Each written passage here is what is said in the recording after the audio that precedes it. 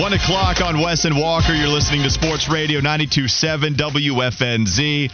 We have Hunter Bailey in the Planet Kia studio. Sports Radio 92.7 WFNZ. Broadcasting live from the Planet Kia studios. The best place on the planet to buy a car. Visit them on East Independence or online at planetkianc.com. I'm still a little bit on a high from the Quavarius Crouch mention because I remember it's my first ever game I ever called doing play-by-play high school football. And there was a 2-minute drill. Harding had it at like the 20. Okay, they had the whole length of the field basically to try to drive within a minute 45. I was like, okay, so I'm trying to set up the scene.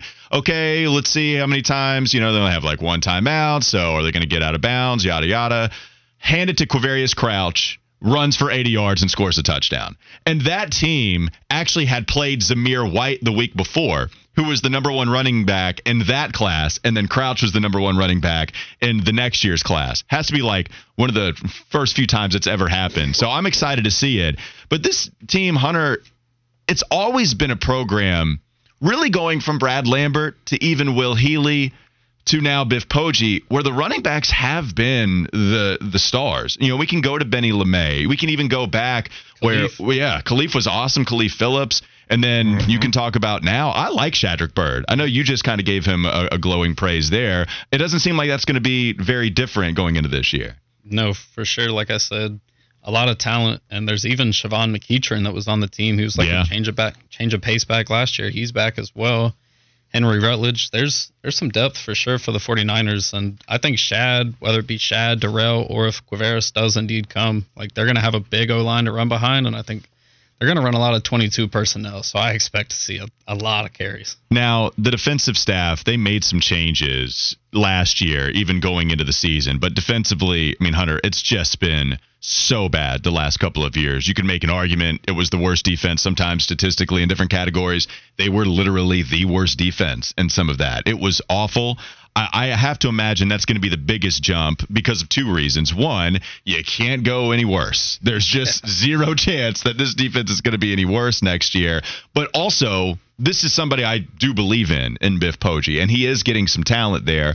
So do you think that this could be an average defense? And how did they perform in your eyes? It's not like it was a high score. So, at least they didn't allow a ton of yards or a ton of points going up on the scoreboard. I think you're going to see a much improved front four, and I think that's going to take the team way further. You look at bad DB play. What does that work hand in hand with bad pass rush? Mm-hmm. So you add guys like Yabi Oki, who we didn't get to see much of in the spring game, and then you're talking about Damon Clowney coming in from Ole Miss, and then someone really to watch as a returnee from last year. He actually started his career at Auburn, played a season at Indiana. Is Stone Handy. He's an edge, walk-up guy. He can ball. He's going to make a lot of plays. Yeah, it's a great. Now I heard you on with Mac and Bone previewing the spring game. It's like you hope he doesn't play wide receiver, but yeah that's okay. We'll take the name at a different position. Well, a lot was made of those transfers too. They came in on the defensive line, and we know Coach Poggi is all about the trenches. So have they looked good? And then this kind of defense as a whole.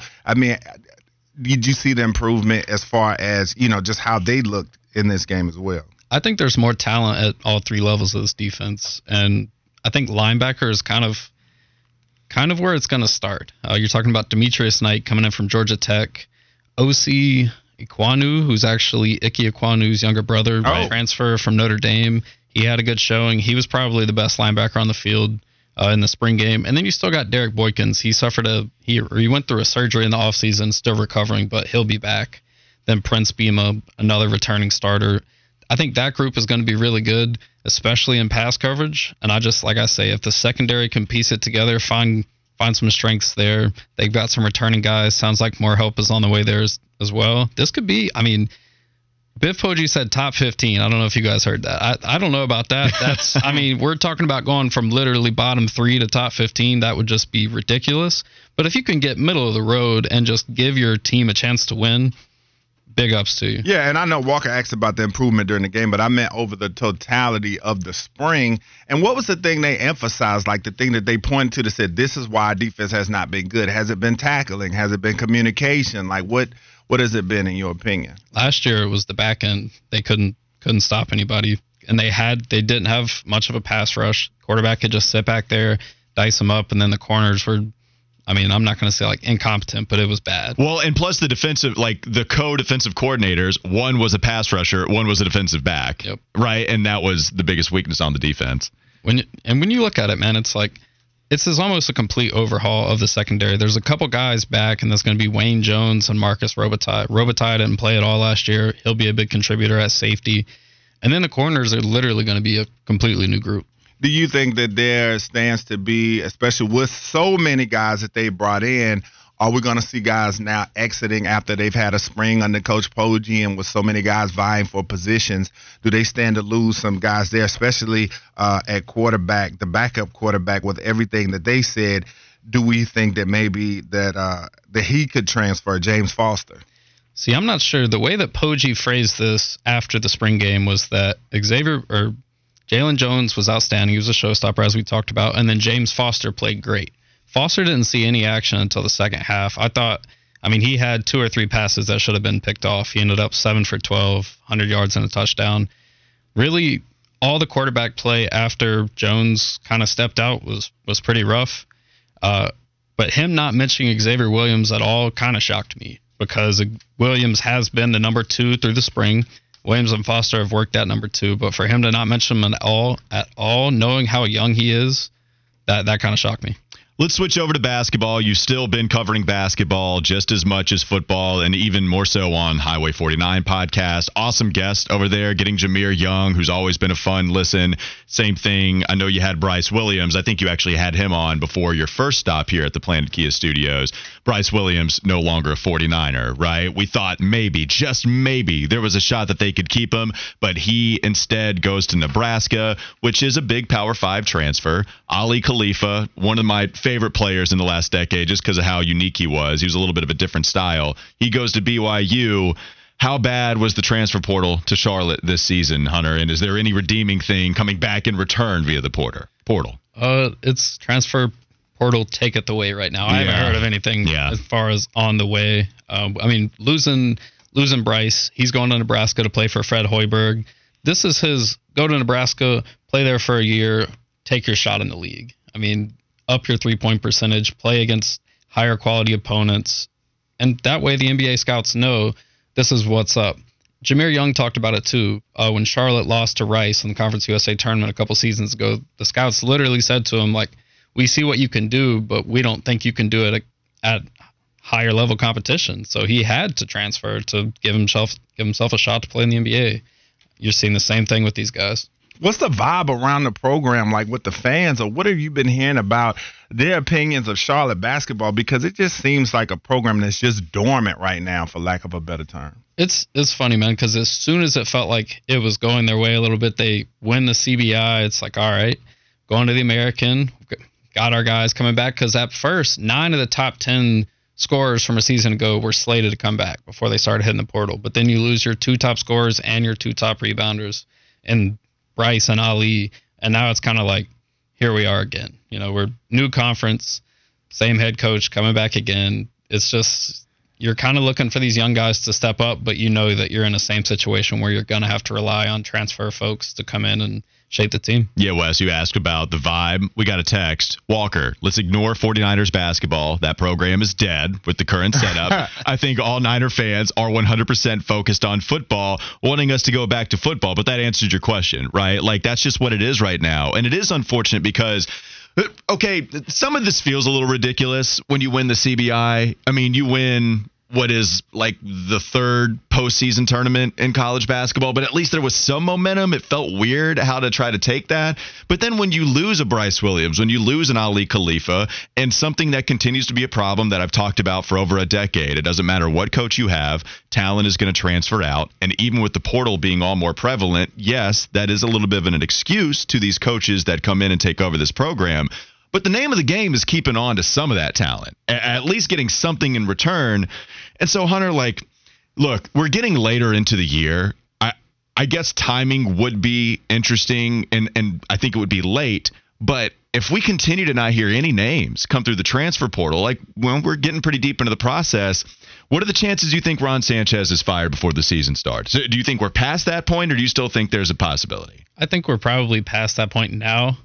I mean, if you were going to do it, you should have done it. Right. Even right after the CBI. I mean, the news of them transferring came out that Monday. I'm pretty sure they won the CBI on like a Saturday. And well, I know there was some like hope maybe they could hold on if possible, but eventually it didn't happen. Yeah. I think at this point, firing Ron would, like, if you were going to do it, you should have done it. But Mike Hills also said before, if it's going to happen eventually, it might as well go ahead and happen right now. So you can look at it either way, but at this point, I think you should have done it if you're going to. Are there any rumblings of any guys that you're hearing that are maybe even looking at Charlotte that could potentially come in and help them immediately? There's been some folks that have came in and toured, but nothing that's like they're on the way. Mm-hmm. Yeah. All right. Well, we can move on from the basketball program. We'll give some final thoughts here from Hunter Bailey joining us in Planet Kia Studios. That's just how it is with basketball right now. Some of the final things from the spring game. I know we talked about biggest strengths, biggest weaknesses. I know you also put together an article, if I'm not mistaken, on the Observer, where you did have quite a bit of quotes in here, right? Something from Biff Poggi, possibly. What's something that stood out to you when talking to anybody after the spring game was over and done with? Yeah. I really thought the biggest takeaways were from Jalen Jones. He said this offense is going to be explosive style offense. That's who we are, which for me, that was a big flip from everything I had been told. All I was hearing was elite defense, run the ball, Big Ten. So when he said explosive style offense, I was like, all right, that's a little bit different. What, we're going to have explosive handoffs? Or we're going to have some play action? Like, what's going on? So that was one of my biggest takeaways. And, I mean, they did show a little bit of just straight drop back, like 3 to 5 step drops. And then Williams, when he came in, Xavier Williams, their offense definitely changed a little bit. And whether it have just been struggles with getting through his progressions or lack of familiarity with the receivers, it was just like there was a clear drop off. So that was at least key to me. How was the scene? What was the turnout like? The tailgates were good. I mean, they had the Normulans out there. The group of 5 guys came to town, did a live show. Biff Poggi walked down the hill during the Niner Walk with a very large stogie in his hand. He was enjoying himself. The fans were out there having fun. It wasn't the packed house that he spoke of. Yeah. But I would say it was about half capacity. And when you're thinking about a spring game for Charlotte, it was no Colorado. You guys saw that. I saw they said it was like 5,000 fans or whatever, so I thought that was decent for Charlotte. I mean, for sure. And I don't even know of a head count, but when you looked at the crowd, like the home side, that side looked good. The away side where the students sit, it was about half full over there, and then the end zone was hardly no one. So yeah. It was a good turnout. The fans had fun. They did autographs after. All the fans were out on the field talking to the coaches and the players, and that was the first time that you could do any of that in this offseason. So overall, it was good. Yeah. So bottom line, should people be excited about this team coming into the fall based off everything you've seen in the spring from day one all the way up into the spring game? Definitely. I mean, you look at it too, they played exciting games this year. I mean, we're talking at Florida, at Maryland, at ECU. Navy is the homecoming game. Memphis at home. Like, there's exciting games that you're like, hey, man, I actually want to make time to watch this on my Saturday, or I want to bring my family out here and watch a decent product on the field. And even if they aren't this powerhouse that he's talking, like right off rip, as long as there's improvement over 3-9 and it's better than what it was, I think you're pleased with at least this direction in the new conference. All right, there is the spring game recap from Hunter Bailey, the guy that is covering this team every single day, all the important stuff. It would be a smart thing for you to follow him on Twitter, at Hunter_Bailey45. Also take a listen to his Highway 49 podcast. Has some great guests on there, also great analysis as well. Again, Highway 49 podcast. Hunter, we appreciate the time as always, man. Yes, Thanks sir. again. Thanks, bro. There's the recap. We'll talk a little bit more 49ers maybe later on in the week, try to get a little bit more of Wes's analysis because he is the spring game guy. And so we'll get some more of what he had to say. Coming up next, though, we got to go back to the first overall pick that the Carolina Panthers have. We'll talk a little bit about Bryce Young and just be wary of a mock draft melee attempt. That thing will sneak up on you. That's coming up next. Sports Radio 92.7 WFNZ.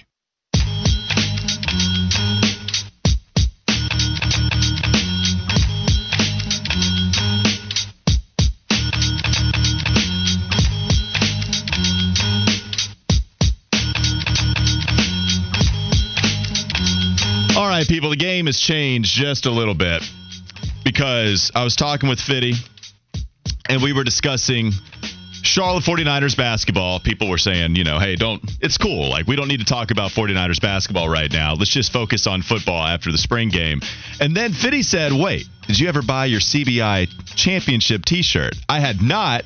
I forgot to look because initially I did, couldn't find any. Sure enough, they're out there, man. I'm going to get a CBI championship t-shirt. As you should. And the t-shirt looks great. What do you want me to do? I know. I'm going to be out here, with my arms crossed, just like the players on the shirt. It's the starting five. It's Bryce Williams front and center. Ali Khalifa peeking over his right shoulder. The starting five all looking at the camera with their arms crossed. CBI champions. And I need to have it in my life. I don't know why I describe it as so funny to me. Like, it is, though. It's just funny. Are they in their old uniforms or their new team's uniform? New logo. New logo is a part of this. And so, Fitty, you wanted there to be the Nike check mark, right? You wanted it to be real official, and then you would never clown me again. Good afternoon, boys. My name is Josh Fitty Marlowe. Yeah. Hey. I want you to talk more. Get him. You've been working. I was just telling you during the break, like, if it had the Nike check on it, yeah, I could never clown you. That'd be the most official participation trophy T-shirt in the history of humanity. I'm getting it. I mean, it's already, like, I need to account for it already. I see that it's on sale right now for some reason. I don't know why. Oh my God, and you're buying a CBI championship shirt on discount? Yeah. That's a baller move. I agree. I don't know if I've ever done anything more baller in my entire life. I like that the first line that you had all day, though. It's the latest you've ever gone in the show without giving us a line, and it was about Charlotte CBI championship. Do you want to give your analysis on the mock draft that we're about to have? Like, do you want to be involved here? It's a late time for your debut line. Look, here's the thing. I usually complain when I don't talk. Yeah. My allergies have kicked my butt all weekend. Okay. So I'm basking in just kind of sitting behind and letting y'all. Okay. I mean, it is y'all's show. Yeah. Being the star of the show. Okay. I guess that's true. Man, he's a good guy. And I was asking, did the guys have on, does Ali Khalifa have on his BYU uniform? Bryce Williams. I thought you were saying new logo or old logo jerseys. Yeah, no, I'm saying those guys in their new unis. They do not. I might wear that one too, though. But no, they don't. They are still in the Charlotte unis, ones that they wore when they actually did win the CBI championship. Number one troll, no cap. I'm ordering one right now. Former alumni, about to go to half of the home games. Yeah, man. So go ahead and wear this, and you are welcome if you wanted a CBI championship t-shirt. All right, let's get back to the NFL. The Carolina Panthers selecting number one overall on Thursday with the mock draft melee. Mel Kiper Jr.'s first mock draft of the season. With the first, second, third pick in the NFL draft, here comes the commissioner. I'm going to miss Frank Caliendo saying Todd a million times once this thing is put into the garage in an old dusty box that you're not going to be able to open up until it's mock draft season once again. But once we do open it back up, it will be awesome. Number one overall pick, this one in the Joe Person athletic mock draft, okay? Someone is as tapped in to the organization as anyone. He finally made a switch, Wes. Finally made the switch from C.J. Stroud to number one overall on March 31st. I believe the last mock draft that he released. It is now Bryce Young, number one to the Carolina Panthers. He said with the caveat, he said he had Stroud at the top on March 31st, but he also had the caveat that he might have Young jump ahead of him before the actual draft. And he talks about all sorts of stuff that you hear from us every single day. If you want to go check it out, you can see some of the other picks that he made. Again, Joe Person. You can follow him on Twitter at Joseph Person. But I did want to play this soundbite from Dan Orlovsky talking about Bryce Young and a different QB, maybe some other style of QB that you could see here in a Panther uniform. First of all, a little bit of a spread-out formation, and you're shotgun-centric to allow him to have the vision to see the field. The second thing is the structured short passing game, almost like playing point guard. Catch and throw with premier ball placement. And then the third thing is creativity built in to their chunk pass game. I think of what Patrick Mahomes has had in Kansas City in regards to this. Spread out, a little bit like Joe Burrow, have vision, the structured pass game, get the ball in your hands, and then you got to allow that athleticism and or creativity to be a part of your chunk pass pass game the same way that Kansas City did for Patrick. I think that's what I'm so excited about, Wes. It's the fact that we're going to have creativity at the quarterback position again. Because think about it. Without Cam Newton, you go to Teddy Bridgewater, who is still probably the best of the bridge QBs, if you will, that they've had here. But it's not like you're playing off script a ton with Teddy Bridgewater. Sam Darnold could do it a little bit. We had the running Sam. We had the Cam Darnold comparisons that were fun during a 3-0 start, and, fine. But you're still not playing off script a lot with any of those bridge QBs that you had come in.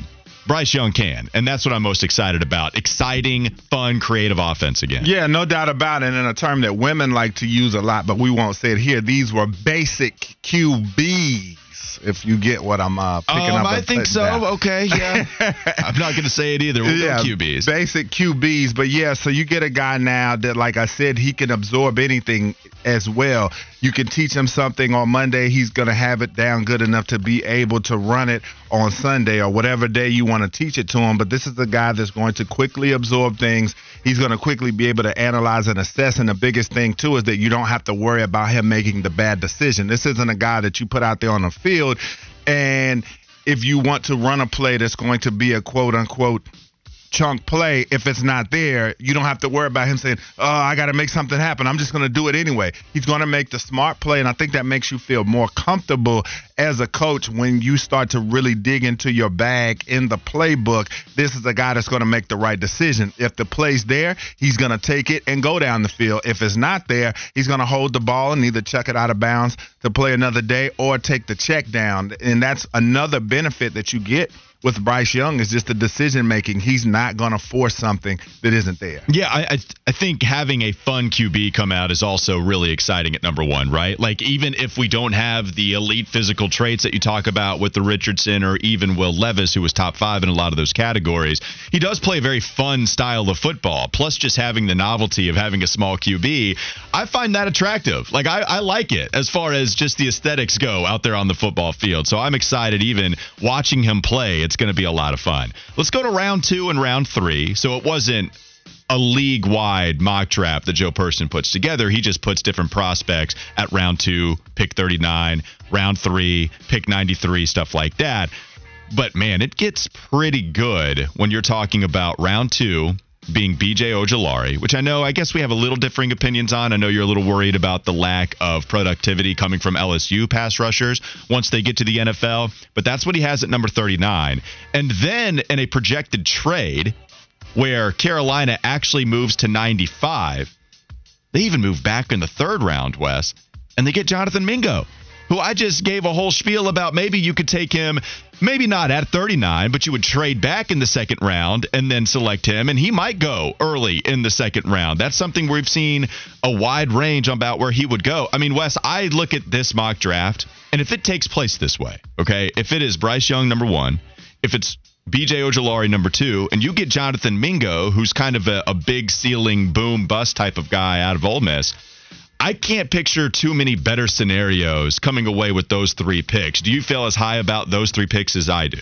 Well, obviously not what I've talked about with Ojulari and how I feel in that situation, even though the production is there. So, like I said, it's a pick that you can understand why it was made. Mingo as well, the production was good out of that Ole Miss offense. As much as they throw it, you might want to see a little bit more, and I think they're hoping that this is a DK Metcalf clone with the size and with what he has. And, again, it's all relative to what's there. But if this is what you come out of the draft with, I think you can feel good about it. But, it just depends what's there. When you pick Ojulari, is there a receiver sitting there that maybe gives you more value? Is a Jalen Hyatt sitting there? Does Quentin Johnson fall out of the 1st round? Is he sitting there? In the 3rd round, are there some guys, maybe a corner that you may want or something of that nature? So it's all relative in what's hanging on there. There are some better scenarios. And so there's other receivers that you like more than Mingo. Like today, I saw Josh Downs mocked in the 3rd round. It's just interesting, all the different scenarios you see. So if you're sitting in the 3rd round and you could get Josh Downs or Mingo, which one would you rather have? Or if you're sitting there in the 2nd round and a guy falls out of the 1st round that you maybe wanted a little bit more, but you take Ojulari, because I saw Ojulari in the 3rd round mock as well today. So we got so many. You have no clue. You have no clue what these guys like. But just to point blank answer your question, I think this is not a bad scenario for the Panthers. Yeah, I would be very happy if this was the thing that actually played out. And just a couple of write-ups here from Joe on each of the selections. He said the most glaring need for the Panthers is the one Fitterer mentioned first in a quote during the pre-draft press conference. Edge rusher is the biggest need for them. He said he's been asked a lot about whether the Panthers would actually trade down from 39 to get an extra pick. And Fitterer has always talked about the 20th through the 45th selections being the strong suit of the draft. And so depending on just how far you would trade down, you might be out of that window that Fitterer had discussed. I still think it's a possibility. But I did want to also read about the Mingo write-up. Joe Person said, I drafted Mingo to the Panthers in the 4th round on March 31st. I'm not sure that's going to happen anymore. I'm not sure that he's going to make it to day 3. And so in this particular scenario, he said the Panthers would deal the 93rd pick that they got from San Francisco to Kansas City for the Chiefs' 3rd round pick 2 spots later, and also an additional 5th round selection at 166. I'll make the prediction that at least one time Carolina trades down. Whether it's from 39 down to get an extra pick, whether it's from 93, I'm going to say at least once Carolina will trade down in this selection process at some point through the draft. See, I think that they may trade up. You're going the exact opposite. Yeah, I think they may trade up to go and get a receiver. I think there's so many sitting there, and I think that somebody's bound to fall in this draft just based off the aggregation of the mock drafts that you see. You feel like at least one of these scenarios will be plausible. We've seen Quentin Johnson fall in mock drafts. We've seen Zay Flowers fall in mock drafts. I feel like there will be someone that's going to take that inevitable fall in the draft that the Panthers may feel inclined to go up and get because of the value. I could see it. We'll see. Scott Fitterer likes to move up and down the draft board big time. This was a question I was going to put in the rundown, but just didn't. I didn't know if you guys would laugh at me. But the fact that Joe Gibbs Jr. is also asking this, I'll ask it to you. Do y'all think there's any chance that Carolina would take 2 QBs in this draft if one falls? Like, I don't know, Stetson Bennett, a la what Washington did when they took RG3 and then Kirk Cousins a little bit later. I don't think that's going to happen, especially with you signing Andy Dalton. That's a great question, though, and I don't think that you should have shied away from putting it in the thank rundown. You. Because that's something I've thought about. Myself. Yeah, that's something I've thought about through this process as well. I don't think it's out of the realm of possibility. I think part of Washington's thinking might have been, what if RG3 gets hurt, which he ended up getting hurt when you have a quarterback that runs the ball like he did. So I think that was part of their thinking. I think with the Panthers, with Bryce Young, I think they feel pretty good as far as him not getting injured due to his style of play. And so with them having Andy Dalton sitting behind him, I don't necessarily see that. I think they'd rather keep a veteran behind him than 2 rookies where he automatically has to come in feeling pressure already. The thing is, I don't know what veteran QBs Washington had on the roster at that time. You have one that you just dished out a contract to in Andy Dalton. I would say one of the better backup QBs in the entire league. But also with everyone asking about Matt Corral, then does this mean he's gone for sure? You already traded up to go get Matt Corral. Got a young guy already. So are you going to just accumulate sunk cost here? And it's not bad, right? It's not like you lost out after trading up in the first round, so it shouldn't be that big of a deal. But I just think there are so many things working against that, right? Andy Dalton's already on the roster. You use a pick number 1 overall. You have Matt Corral, too, that you're trying to figure out, do you want to trade him or do you want to keep him? And the other thing I'd say is, if you believe that this is a team that can win now, or at least come close to it, then I think you want to use every draft selection to maximize the potential of people that actually get on the field. Because this QB that you draft, he ain't seeing the field unless it's an emergency situation this year. The only way Kirk Cousins saw it was when it was an emergency situation, right? So you're not doing that this year. I think Scott Fitterer, I think Carolina would try to maximize the potential of them winning this season and beyond by using those draft selections elsewhere. Cadillac said, I don't even know what that means. I guess Cadillac. I kind of like it. Said, if we take 2, it'll be Hendon Hooker. See, he's going to go too high. Yeah, you're not going to take 39, right? Let's say he falls to 39, falls, quote unquote, whatever your projection is. You're not going to take him at 39. and you would take a wide receiver. Would that at point automatically as well. make the Panthers draft a fail if they did something like that? I mean, you could trade. I remember Adam Schefter, who I forget what team it was, but Schefter posed this theory that you could take 2 QBs with 2 very high draft picks. I think it was Cleveland. I think it was Cleveland when they had the number 1 and the 4th overall pick with John Dorsey. And he was saying, hey, Sam Darnold, Baker Mayfield, Josh Allen, we don't know who's going to pan out. So just take QBs, number 1 and number 4, and then trade the other one for a lot more picks in return. But that's not quite the same as 1 and 39 and then getting a wide receiver at 39. So, yeah, I would not be a fan. As much as I am cool with drafting a QB every year because it's the most important position, not at 39. Especially after you draft one. And especially with the limited amount of picks. And especially when you're sitting where the Panthers are. This isn't a team that has so many holes to fill as far as how many players that they need. This is a team that if you can plug in the right combination of young guys, this could be a team that makes a legitimate playoff push. And so you don't want to ruin that by wasting a pick on a position you really don't need this season. Now, if you came back next year and took one in the maybe 3rd, 4th round, that's understandable. But just this year, once Bryce is established, 100%. I mean, if you're Matt Corral, they took 2 quarterbacks. What did you say in your living room? You're just sitting there like, good Lord, man, you know, was I that bad? Last few picks real quickly. Chandler Zavala, guard out of NC State, was Joe's 4th round pick, the first one. Terrell Smith, cornerback out of Minnesota. I've seen a lot of good things about him. And Cameron Latu, don't know how you pronounce it, but just something interesting about him. Latu at tight end out of Alabama also scored in the 98th percentile when it comes to S2. So 98th percentile for Latu as well as Bryce Young. DJ Johnson was the last pick, an edge who's an athletic freak. So just to give you a rapid fire of the selections person made later in this draft, those were some of the names listed. All right, let's get to Fitty Showtime, baby. You better bring it because we skipped over you the first time. I apologize, but this is your time to shine. Fitty, go ahead. All right, we got a lot to go through, so I'll go very quickly. It was a great weekend for Charlotte FC as they took down Columbus on Saturday 1-0 to earn their first home win of 2023. Willie P will join us tomorrow to talk about that. After losing 4 straight to the Louisville Bats, the Charlotte Knights won their last 2 over the weekend. Travel day today. The Knights will be back in action tomorrow. In the NHL, the Carolina Hurricanes responded after my Islanders won Game 3 on Friday. 5-1. Yesterday, Carolina, they won 5-2. We got Walt Ruff from Hurricanes.com joining us next segment to talk about the Canes on the verge of advancing to the 2nd round. And in NASCAR, Kyle Busch won at Talladega. Some late race dramatics there. Yeah. He wins under caution. And a reminder that all NASCAR talk right here on Sports Radio 92.7 WFNZ is brought to you by Dale Earnhardt Chevy up in Newton, North Carolina.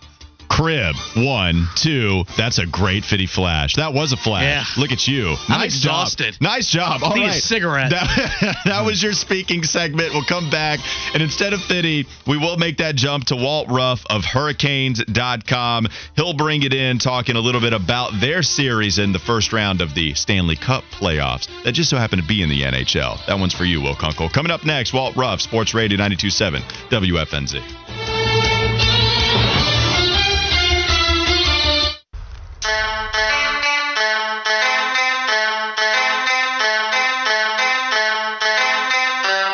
Sliding to his right, onto the stick of Aho.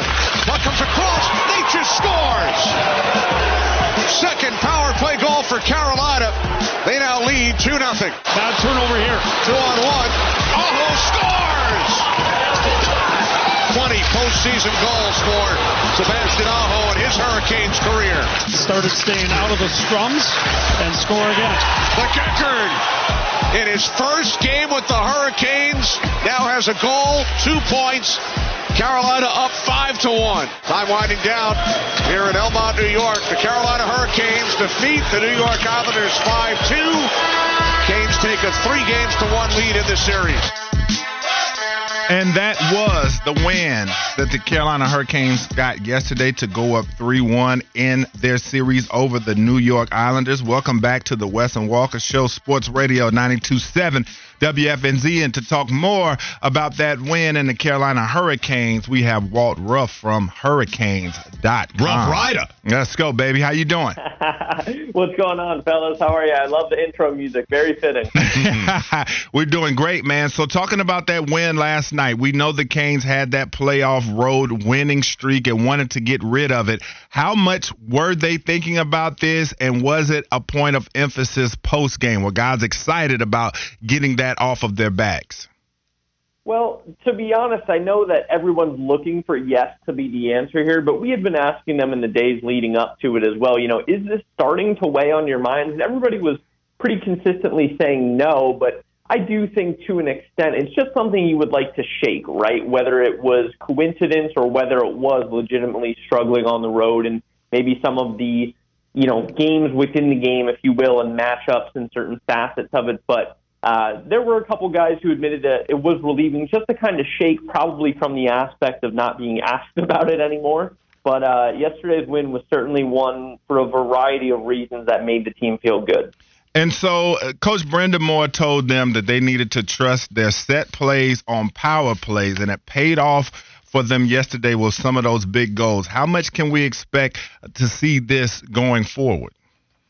Well, I remember when we talked last week, we discussed how much special teams was going to play a factor in the rest of the series. And, Friday night, a lot of the discussion was around how if Carolina had converted on some of their power plays, they may have been up 3-0 in the series. So it was nice to see them get rewarded yesterday. We know very rarely when these things are talked about and they're, that big of a point of emphasis that they wind up turning around and becoming such a big success factor so soon. So it was nice to see them get multiple goals on the power play yesterday. Hopefully that is something they can carry over into tomorrow. Of course, the Islanders will be looking at that and trying to make adjustments on their end too, but certainly a thing to feel good about for Carolina entering tomorrow's Game 5. Walt Ruff of Hurricanes.com joining us right now on the Bodyworks Plus guest hotline. I want to talk a little bit just about individual players. The first one is Sebastian Aho. You wrote on Hurricanes.com the second goal of the series was also the 20th of his postseason career, and that officially passed Eric Staal, a Hurricane giant in this franchise's history, and that is now he's second, right, on that list.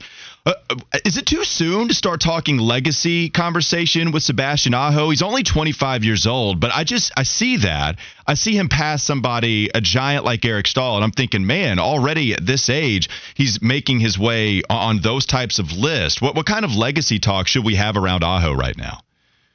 Well, I mean, anytime you reach a milestone like that, it kind of comes with it, right? Whether it be a reflection more of the organization's somewhat relatively young history in the postseason. I know, 02 and 06 and things like that will always come to mind, but we do have to be honest with ourselves, and there was a dead period for a while when it came to the Carolina Hurricanes and the Stanley Cup playoffs, and Sebastian Aho is one of those reasons why the Carolina Hurricanes are having the success that they've had over the last couple of years. So it's nice to see him creeping up the list. Like you said, he's still a young cat, right? There's a lot of hockey left out of him. So I don't think it's unfair for the discussion to come along. I don't see him as the type of player that even pays it any mind and would let it get to him. But for another point, too, it goes to show how special he is and, kind of enjoy the moment with him. There could be a lot of hockey left with him in the playoffs, and he's certainly someone who's, quote, driving the ship for the team right now and hopefully will be for years to come. Now, at least Mackenzie McEachern is on the list now, okay? He's not second. He still has a ways to go, but he is on the list having scored a postseason goal. Look, I know what he said after the game. He said it's not that hard to just step into the lineup, playing with a group that he hasn't played with all season long, but I still thought it was impressive. Just how impressed were you? Very impressed. Honestly, it is so difficult to jump right into the lineup. He didn't play a regular season game with the team.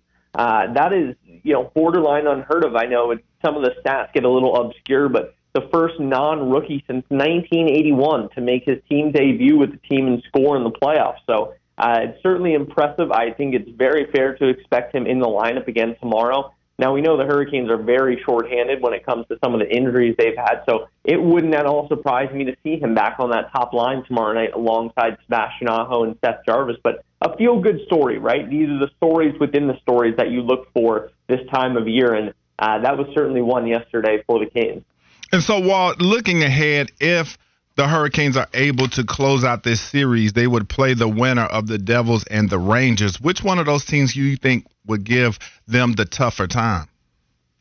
Well, it's hard not to say the Rangers, given how successful they've been in recent postseasons. They obviously had Carolina's Hurricanes numbers last postseason, and they've got pretty much everything you look for in a complete team build, right? They've got a really quality goalie. They're good on defense. They've just got a plethora of talent at forward, an embarrassment of riches, if you will.